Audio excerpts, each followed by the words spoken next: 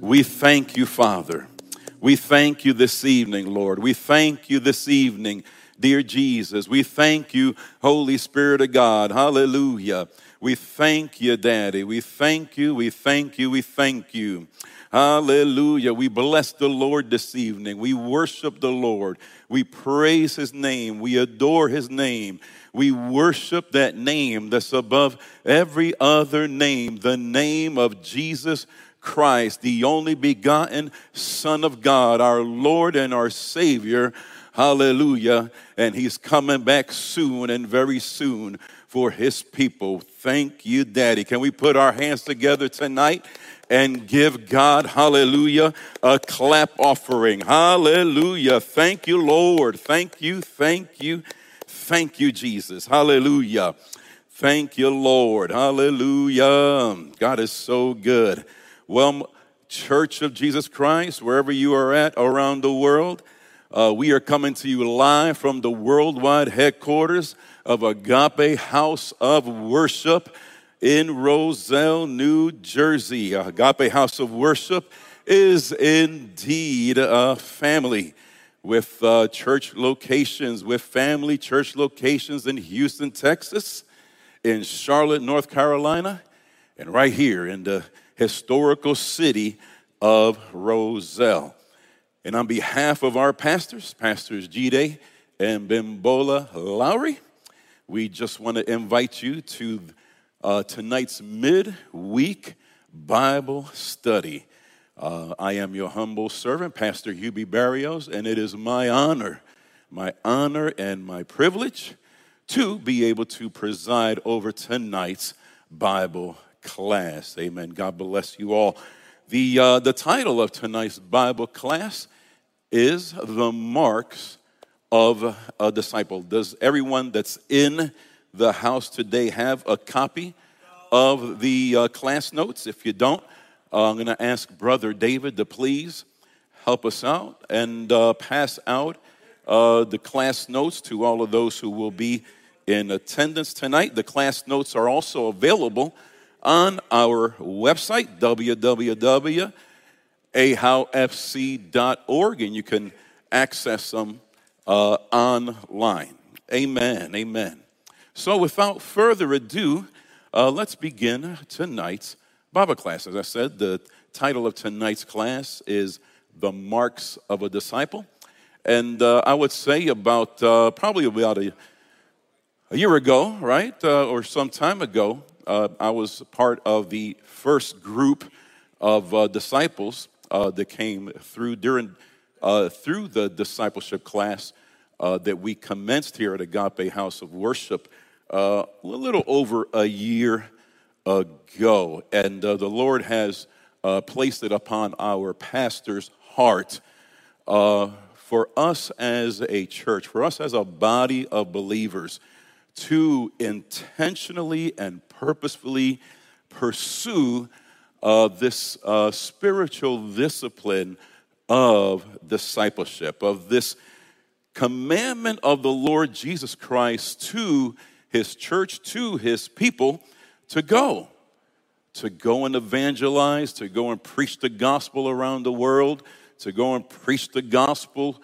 in our backyard, in our neighborhoods, in our cities, in our jobs, in our workplace, in our schools, in the supermarket, on the way, wherever we find ourselves, to go and preach the gospel, to baptize in the name of the Father, of the Son, and of the Holy Spirit, and to make disciples, teaching all men to keep the Lord's commandments. And this is indeed has been a journey for the past year. We are continuing this journey of discipleship. And on behalf of the ministry here, we want to invite you as well to come along on this discipleship journey with us. And as we do so together as a church, as a body of believers, we will be blessing and glorifying and worshiping the Lord Jesus Christ, number one. And number two, we will be fulfilling the Great Commission that he has ordained and commanded us to do. In other words, we'll be together as we go and make disciples will be a blessing unto those around us. So, without further ado, let's begin tonight's Bible class. And I'm just going to ask you to read along with me tonight. I have several questions here. I can't wait to ask the questions. I just want to set the questions up real quick. The questions here are designed to help us point the guns of criticism inward. Too many times as believers, we point the guns of criticism, towards our neighbor, to the person next to us, to the brother or the sister to the left or to the right of us. But very seldom do we point the guns of criticism towards ourselves. Very seldom do we place our own lives under the lens of Scripture so that Scripture itself can reveal to us, who it is, who we are in Christ, who it is that we are at the moment. Very seldom do we turn the lens of criticism towards ourselves so that we could see our own heart and our own spiritual state and condition. So I just pray that as we go through this class of the marks of a disciple, I will be teaching the first part today or tonight, this Wednesday. And my lovely wife, Maria Yvette Berrios, she will be teaching on next week, next Wednesday, the second part of the marks of a disciple. But I pray that we are all blessed together tonight as we delve deep into this topic. So let us read. A famous missionary by the name of Stanley Jones. Has anybody ever heard of Stanley Jones? Stanley Jones was a famous missionary to the nation of India. And on one occasion, he met Mahatma Gandhi, and he asked Mahatma Gandhi the following question. He asked him, how do we evangelize India? How do we evangelize India? The following was Gandhi's answer.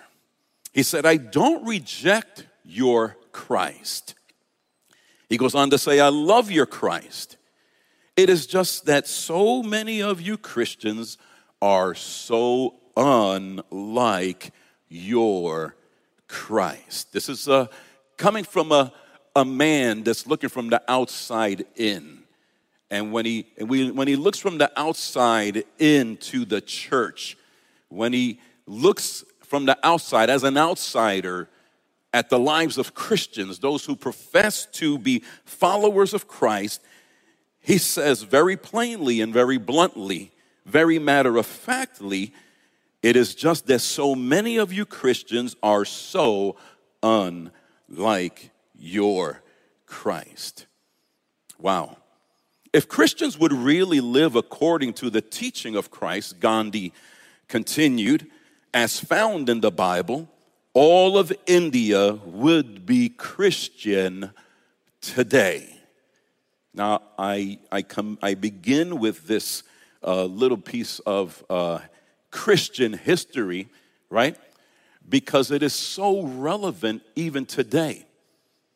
Because if you could strike the name of Mahatma Gandhi and put in another person's name, maybe your neighbor, maybe a co-worker, maybe a person who you go to school with, maybe someone who you, carpool with or travel on public transportation with, put their name in the place of Mahatma Gandhi. And I get the sense, I get the feeling that they will be saying the same thing. Amen. Let's go into some definitions. I love definitions. I love to study and find out what words mean. If words are powerful in any way, they are powerful because words have definition, because words mean something. Amen. So let's look at this word mark a little closer. Amen. Let's look at the word mark a little closer. Mark defined. A mark is a visible impression. It is a visible impression. It is also a stain, right? A stain that is on something. It is a mark that is on something, a notch that is on something. Amen. When you, earlier today, I was in New York City, and there was a little fender bender, okay? And the police had to come and tow the car away because it was in an accident. But guess what, Pastor B?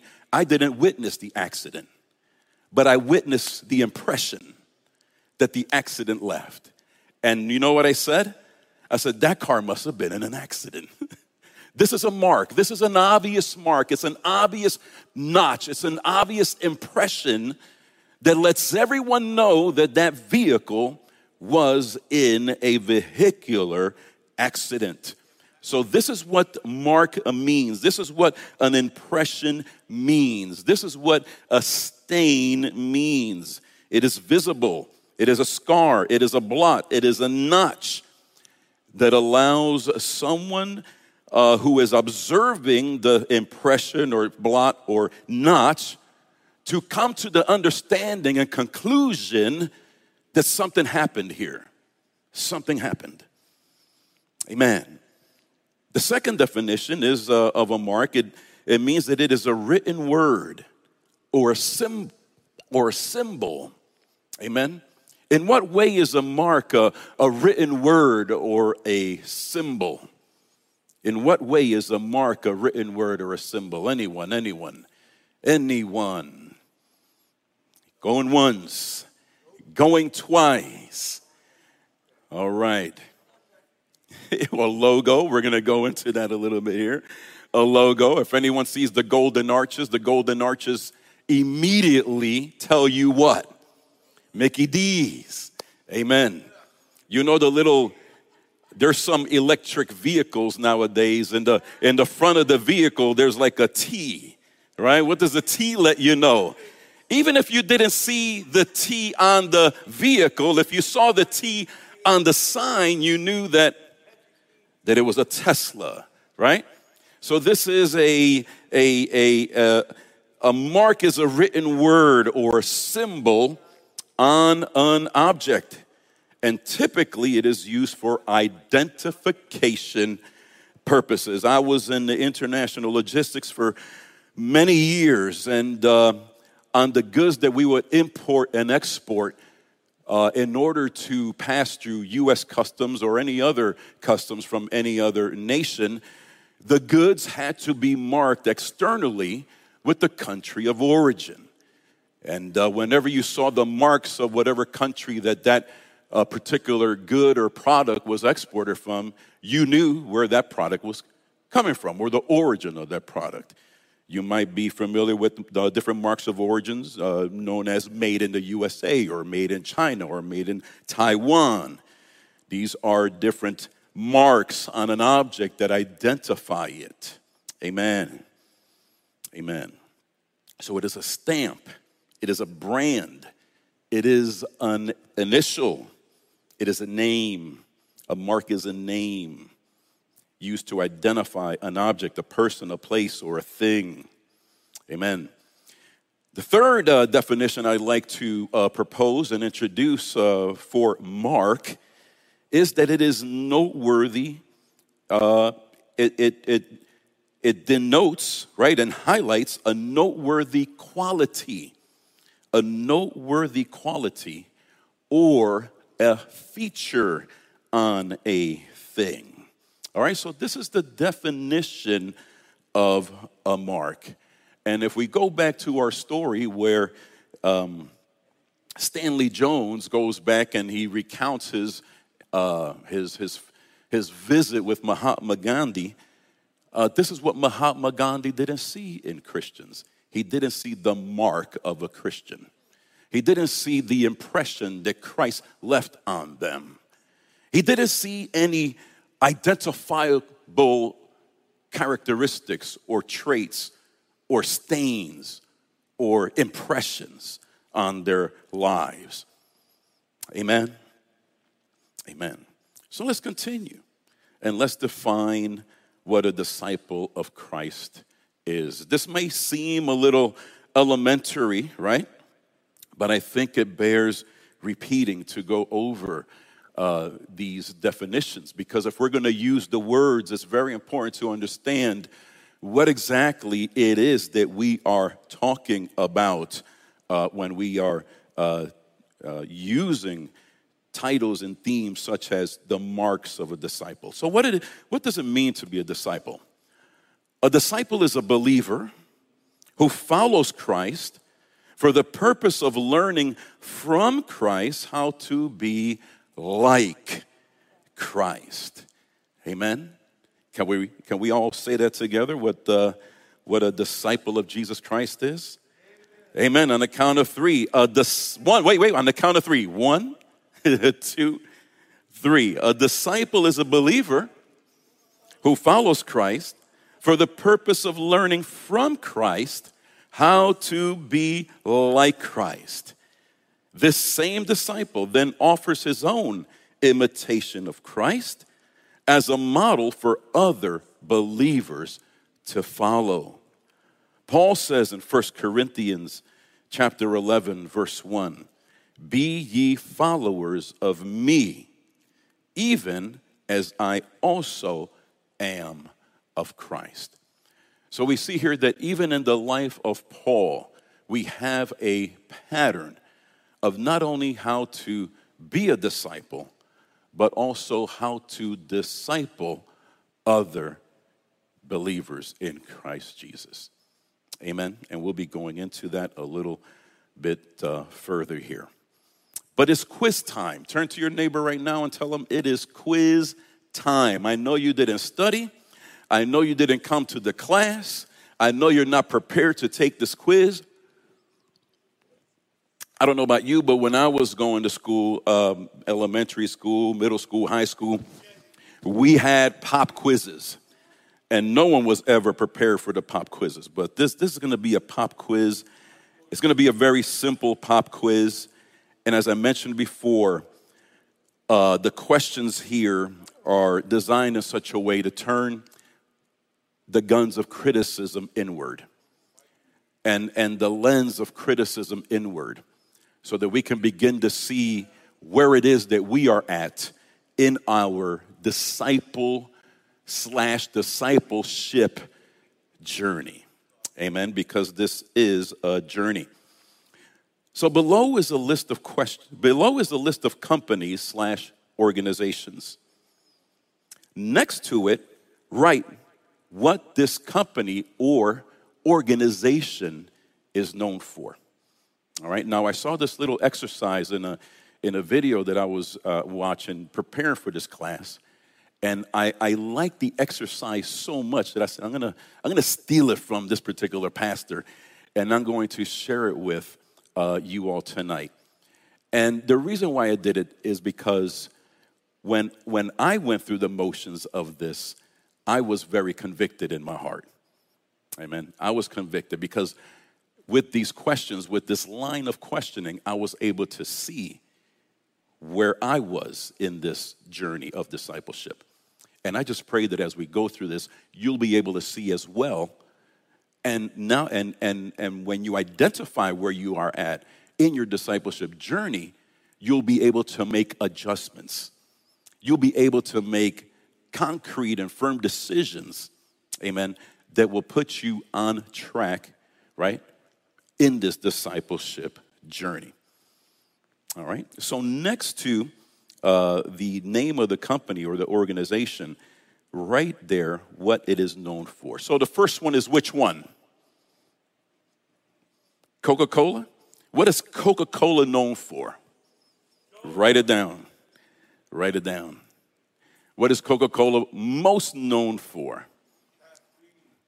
It is known for Coca-Cola, right? The Coca-Cola is not only the brand, but it's also the drink, right? And so the next one is Colgate. Colgate, what is Colgate known for? Colgate is a company. They make many products, but only one stands out as the product of products. Colgate, toothpaste. Amen. Write it down. Write it down. We mentioned Tesla a little bit, so we'll skip right over that. The next company or organization is Starbucks. What is Starbucks known for? Coffee. I don't know about you, but whenever I go to Starbucks, I only order one thing, a doppio. That's it. It can be 105 degrees outside. I'm ordering a doppio. A doppio is a double shot of espresso. A doppio is a double shot of espresso. So yes, Starbucks is known for coffee. Coffee. Are you writing these down next to the names of the companies and the organizations? Okay, so write them down. It's going to be very important. The next name of the company is Apple. What is Apple known for? Applebee's? No, not Applebee's. Apple. Apple is known for what? You can go ahead and write it down.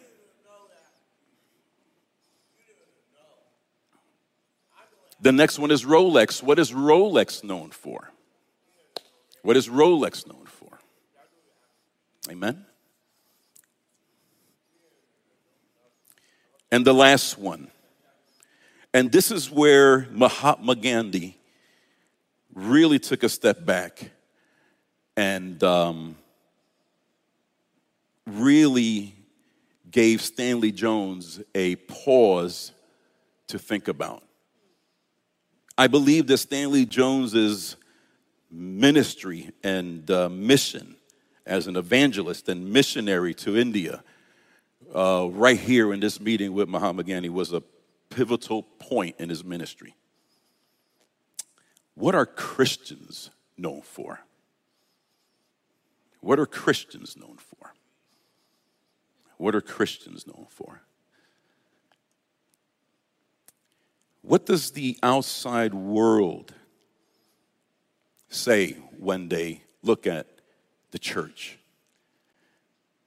What does the outside world say as people looking outside in?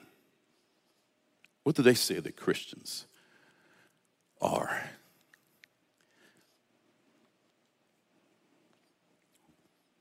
So write it in there. And I want you to extract yourself from the situation. And I really want you to think about this. All right?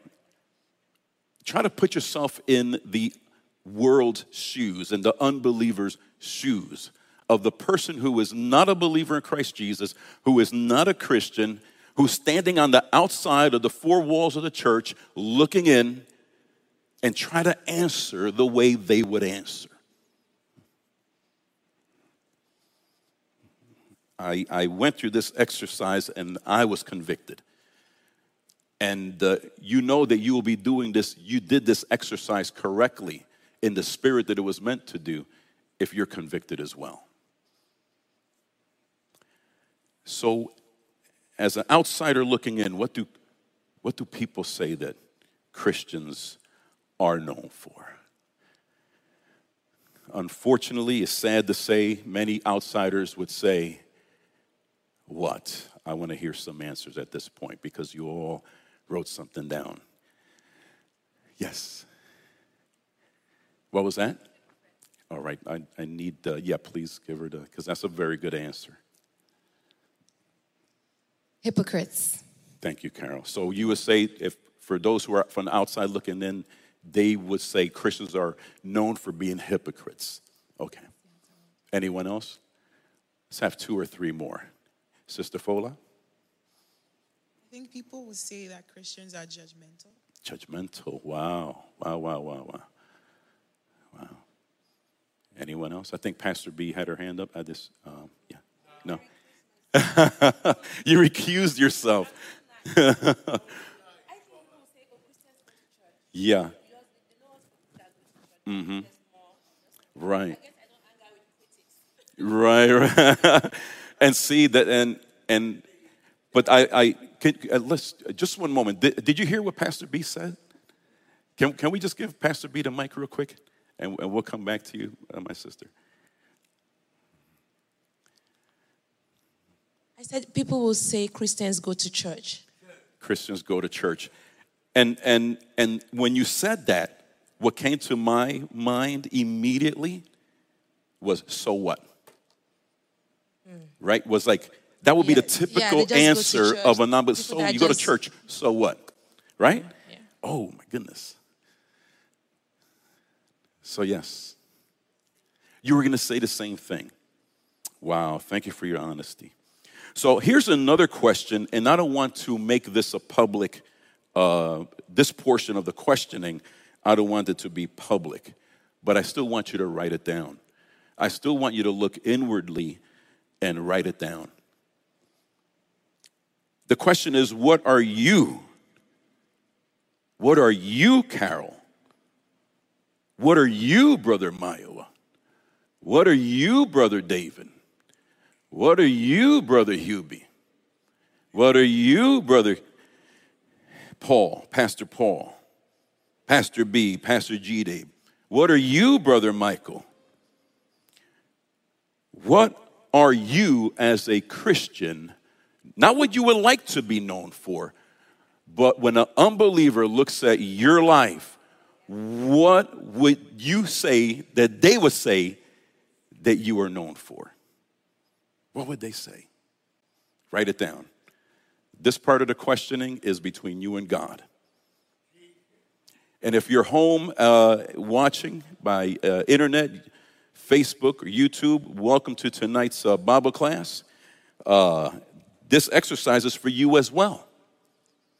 This exercise is for you as well.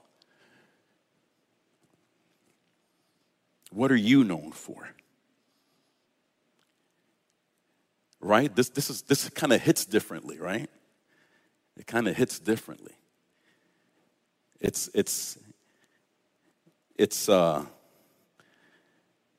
one thing for you to have an opinion about yourself. It's another thing to allow the scriptures to be used as a lens of criticism, right? So that you can see where you are, what state you are in, what your condition as a believer is or a disciple of Christ is. It allows you to see where you are at in this discipleship journey. So if an outsider looking in, observing your life, what would they say that you are known for? All right, do we have at least one brave person who wants to share with us? One brave person. Okay. If there is a brave person, just let me know and I'll stop. Okay. And so we kind of went into the second question. What are Christians today known for? All right, so for the next 2 Wednesdays, we'll be diving into the topic, the marks of a disciple. In the believer's life, the marks of a disciple refer to the characteristics that identify a person as a follower of Christ. One of the challenges of today's Christianity is that it is far removed from the Christianity we see played out in the pages of the New Testament. This is problematic because this keeps us from fully representing and looking like the Christ that we say we follow. Amen. It's very important that if we preach Christ, that we reflect Christ as best as possible. From the inside looking in, we seem like we have it all together, right? We come to church, the nice carpet, beautiful building, we have all the technology, we have all the para-ministries, our praise and worship team sounds very professional, it sounds very, coordinated and beautiful and anointed, right? We throw around these words, anointed, right? But that's from the inside looking in. That's from the inside looking in. And from the inside looking in, many times we grade ourselves on a curve, right? We're very gracious with ourselves when we look from the inside looking in. Amen. We think we have it all together because we fill our time with church activities and various spiritual disciplines like prayer, Bible class, Bible study, praise and worship, service, which is nothing wrong with that. There's nothing wrong with that. The Lord calls us and commands us to engage in these spiritual disciplines. But when the outside world looks inside the church, they say, so what? What is the big deal here? What's the big deal? It's just a group of people getting together and praising and singing and worshiping, and then they sit down and listen to a sermon, and then they go home. And then 6 days pass by and they start it all over again. So what's the big deal? You have fellowship in church. I have fellowship once a week at the bowling alley or at the bar or at the Elks Club or at the Knights of Columbus. You have fellowship there. I have my own fellowship. What's the big deal? And it's this very reason that explains why we are not impacting the world around us the way and at the rate that we should be. That we should be. So here's another question, okay? And here we can participate, all right? Because we're not going to put ourselves on the spot, right? Not tonight. So, with your understanding, right, as a Bible student, as one who reads the scriptures and studies the Bible, what should Christians be known for? What should a Christian be known for? Anyone? Sister Carol?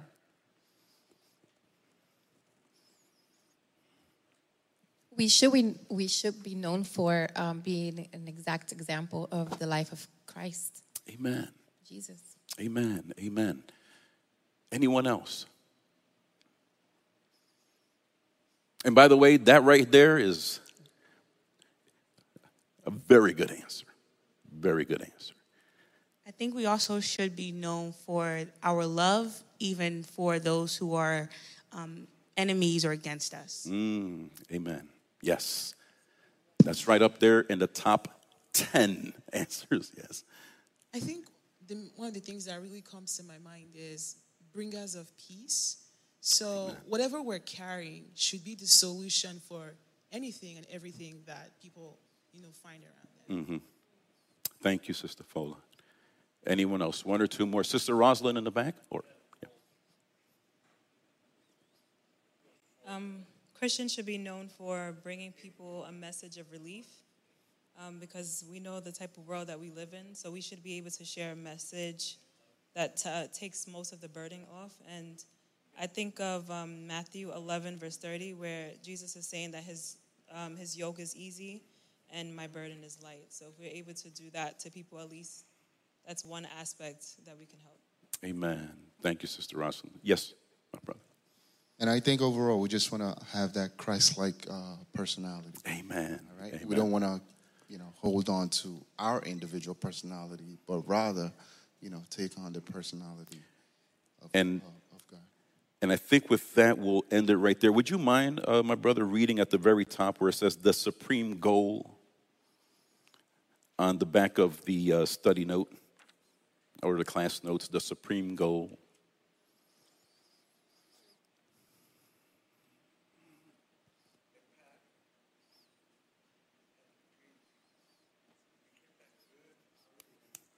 No, we don't have sound.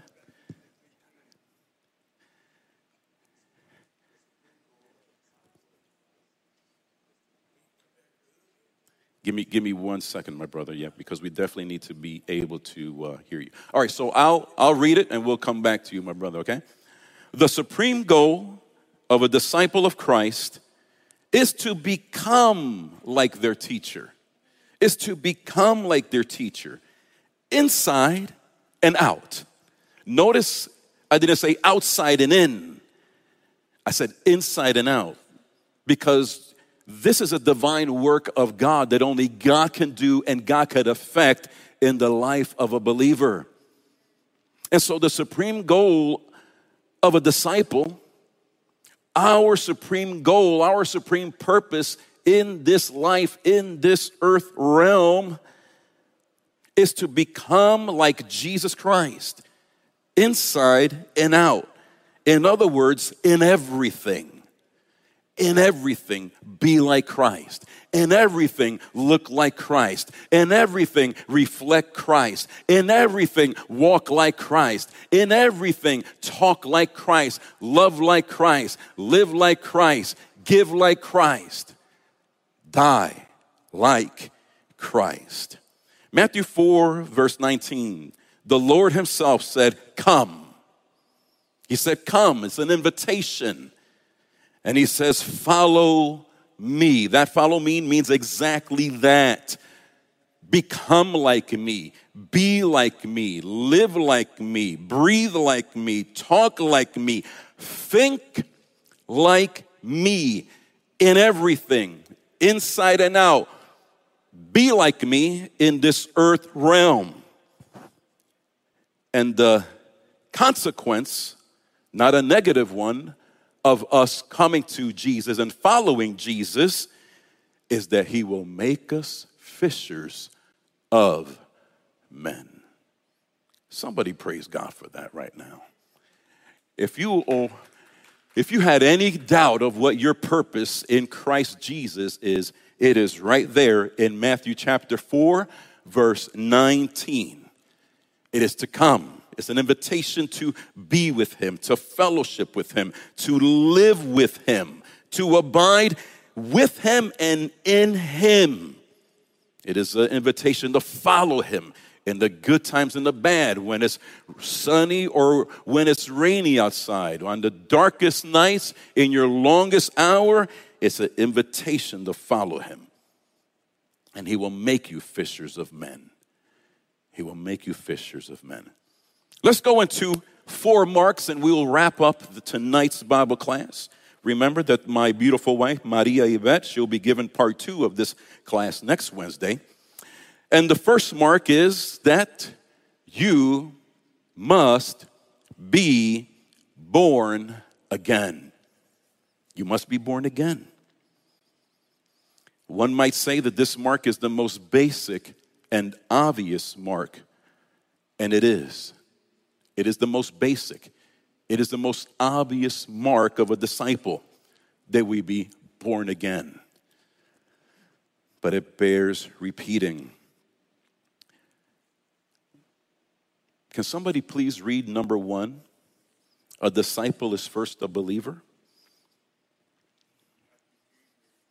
Brother Michael or my brother Toby, right? I didn't butcher your name, did I, my brother? No, it's all good. No, but tell me. Colby. Yes, sir. My brother Colby, please. All right. A disciple is first a believer who has exercised saving faith in Christ alone. Amen. In Christ alone. Please continue. Acts 28 reads, Then Peter said... Acts chapter 2, verse 38. Oh, 38, sorry. Then Peter said unto them, Repent and be baptized, every one of you, in the name of Jesus Christ, for the remission of sins, and ye shall receive the gift of the Holy Ghost. Amen. Amen. So here we see the very first mark of the believer. There is no other mark that we could even begin to talk about if we don't talk about this one first. Amen. This is first base for those who want to be this, for those who are called to be disciples of Jesus Christ, that we be born again. Because it's from this point on that we do all things, amen, in Christ and in the power of the Holy Spirit. Amen. Led by the Holy Spirit, moved by the Holy Spirit, with the filling of the Holy Spirit and the anointing and the divine empowerment of the Holy Spirit. Believe me, you're going to need it to be a disciple of Jesus Christ. You're going to need the anointing to be a disciple. You're going to need the filling of the Holy Spirit to be a disciple. Because what the Lord is calling you to do as a disciple of Christ, you're going to need some power from another world. Because in your human strength, you will never be able to draw and be fishers of men. In your human strength, the best you could do is repel men away from Jesus. Amen. So that is the first mark, the very first mark. The second mark of a disciple is the following. You must love the Lord your God. Amen. Someone please, Brother Maiwa. I don't know, I haven't heard from Brother Maiwa today. Brother Maiwa, I'm going to pick on you. You're hiding behind Sister Carol, but I still see you. I still see you. You don't mind, please read number 1 under Mark number 2. A disciple of Jesus loves the Lord God with all his heart, soul, and mind. Matthew chapter 22, verse 37 reads, Jesus replied, love the Lord your God with all your heart and with all your soul and with all your mind. This is the first and greatest commandment. Amen. So the second mark of a disciple of Jesus Christ is that disciple loves the Lord his God with all his heart, soul, and mind. All his heart, all his soul, all his mind. Do you love the Lord your God with all your heart and all your soul and all your mind? Before we quickly rush and say yes, we don't have to go any further than John chapter 14, verses 15 through 23. Can we read that, please? Someone please whip out John chapter 14, verses 15 through 23. Because we don't have to go any further than this passage of Scripture to know how Jesus qualifies and defines love for him. You might say that you love him. I might say that I love him. But do I love him according to how he wants me to love him? That's a different kind of love. Does anyone have it? John chapter 14, verses 15 through 23. God says, if you love me, you will keep my commandments. Amen. And I will ask the Father, and he will give you another helper. Amen. To be with you forever, even the Spirit of truth, whom the world cannot receive, because it neither sees him nor knows him. Amen. You know him, for he dwells with you and will be in you. I will not leave you as orphans. I will come to you. Yet a little while, and the world will see me no more, but you will see me. Because I live, you also will live. In that day, you will know that I am in my Father, and you in me, and I in you. Amen. So how do we know that we love the Lord Jesus? How does Jesus define love for him? He defines it by keeping his commands. By keeping his commands. The kind of love that we're talking about here is not a romantic kind of love. The kind of love that we're talking about here is a love that's spurred on by a devotion to his word. A devotion to live and carry out his word, his commands. Amen. Another way, or another mark of a disciple, is that disciple, amen, once he is following the commands of the Lord, those very commands that he's following, he's doing it all in love, out of devotion, not out of a sense of duty, though there is and there should be a sense of duty to love the Lord your God with all your heart, strength, and soul. But the primary thrust and desire behind your love for the Lord and to follow the Lord's commands is to do everything that he has commanded you to do in the spirit of love. 1 Corinthians chapter 16, verse 14, the Apostle Paul tells the Corinthians, do everything in love. Do everything in love. Everything in love.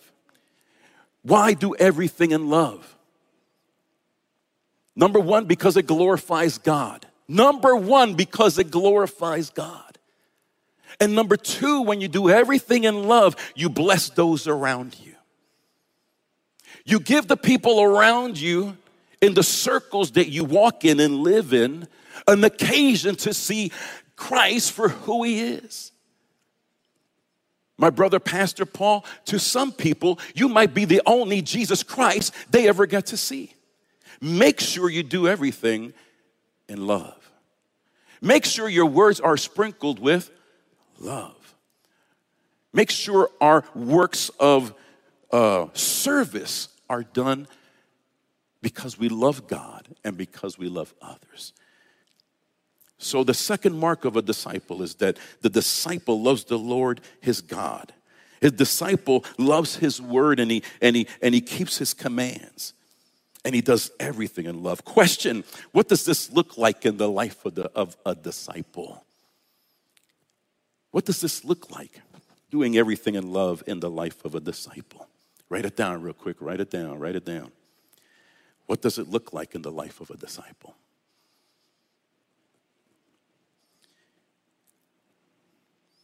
Do everything in love.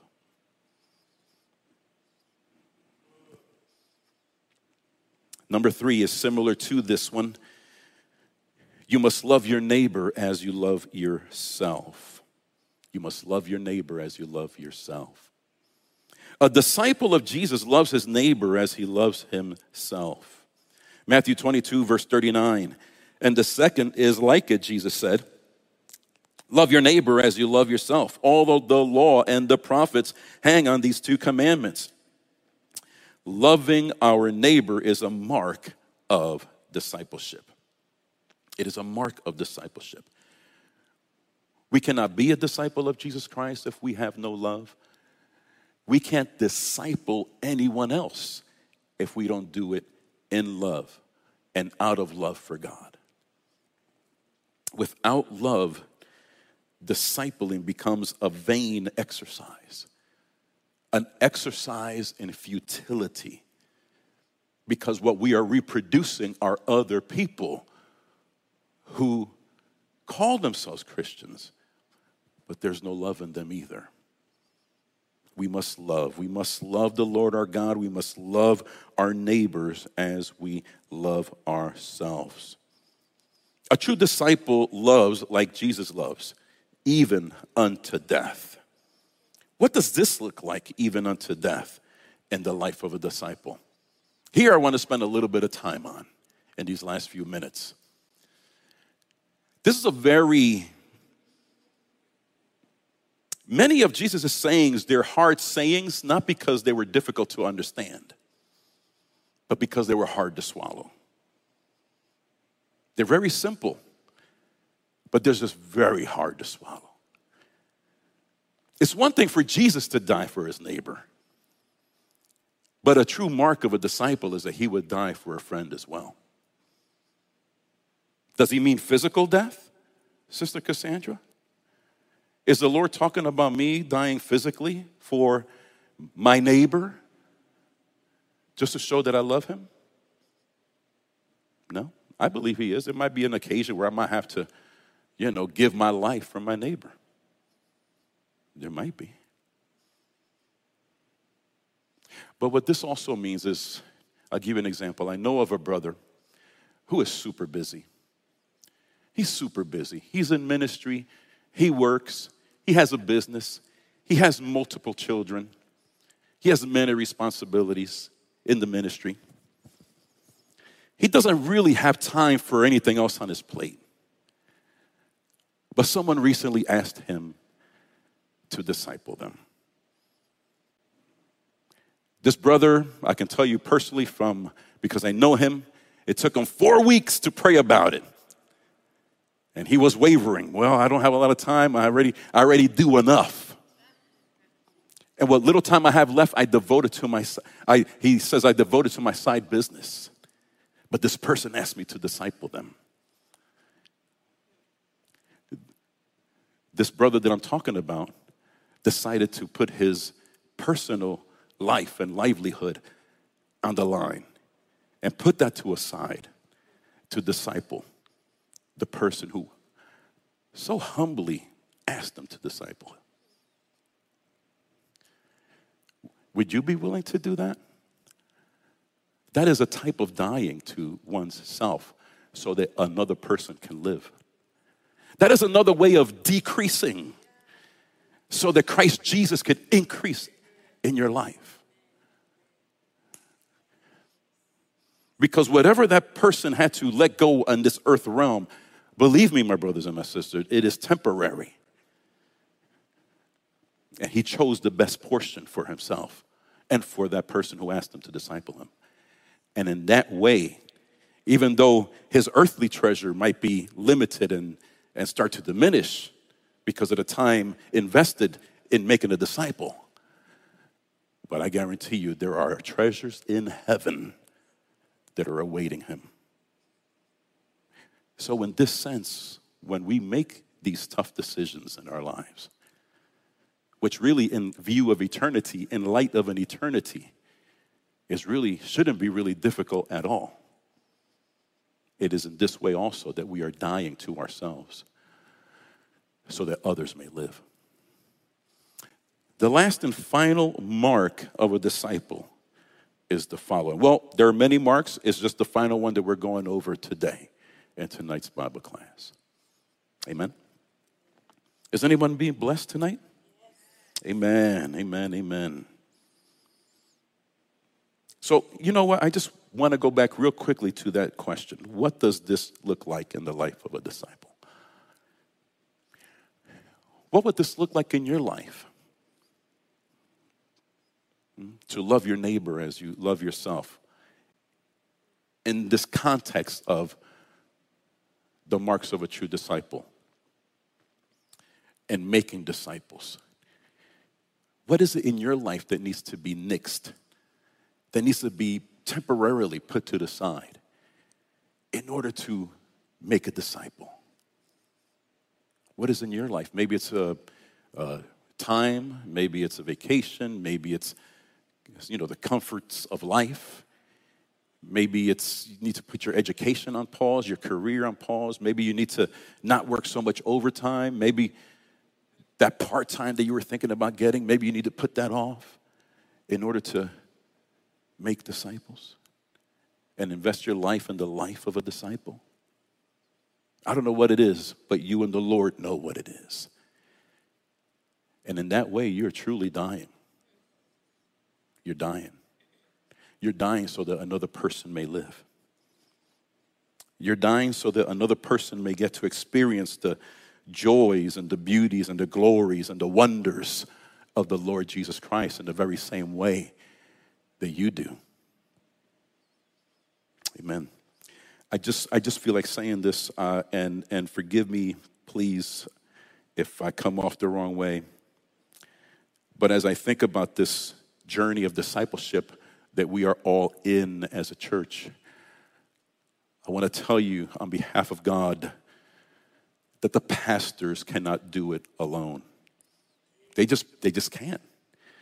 They're limited.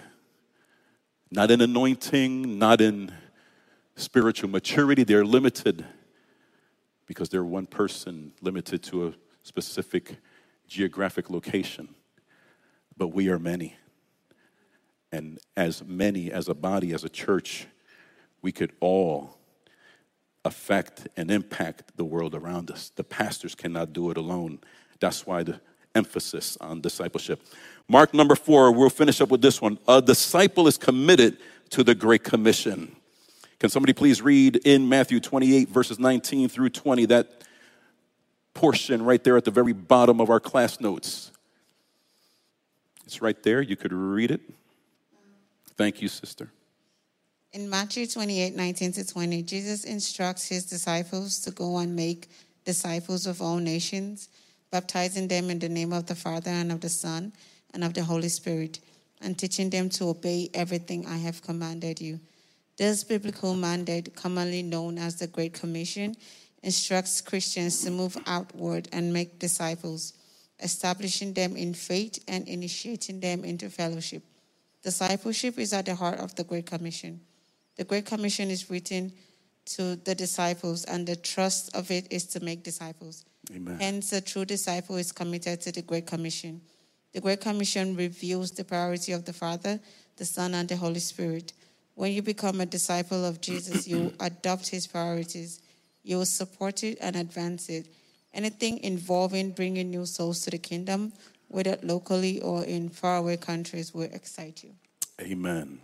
So for tonight's class purposes, the last and final mark, and as I said, there are many marks of a disciple. There are many distinguishing traits, characteristics. There are many distinguishing, as I said, impressions, right, of a disciple.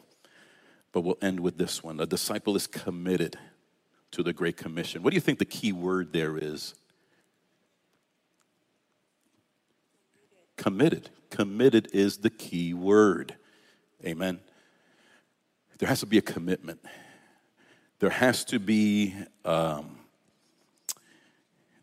sense of a burden placed on our shoulders. Amen.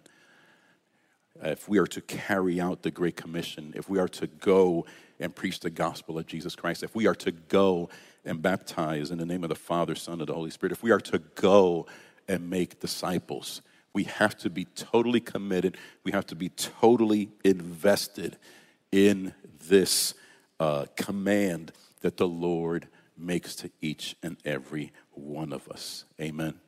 And right there, I don't have a question there at the very end, but I want you to write on the sheet of paper here what it is that you would have to change and do in your life to make this commitment to the Great Commission a reality in your life.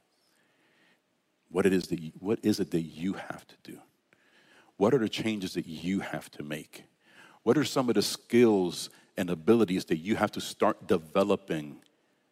All right? Because disciple making is a skill.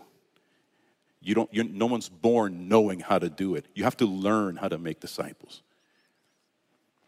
What are some of the things that has to change in your life? Maybe you have to devote more time to study, to reading books about discipleship. And not just spending time studying and reading, but actually doing. I got news for you. In the beginning, you're not going to be the best disciple maker. You will make mistakes. You will trip. Amen. But as you continue in this discipleship journey, you will become better and better and better. You'll become more gifted, more anointed, more apt, better skilled in becoming a disciple maker. Amen. So right there in the last few seconds we have, write down what it is that you have to change. What is it that you have to adjust in your life to make room for this journey of discipleship? Amen. Amen. In these last few seconds, I apologize to the online audience. I have not checked in with you in all this time, so please forgive me.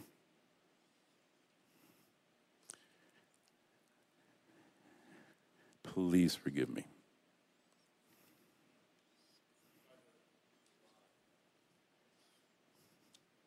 Brother Javier said that discipleship starts with the inside, and then your outward will reflect Christ. We have to mimic Christ. Amen. So my brothers and my sisters, I will do a much better job next time in checking in with the online audience. Much better job. My wife does a better job than me. Yes, she does.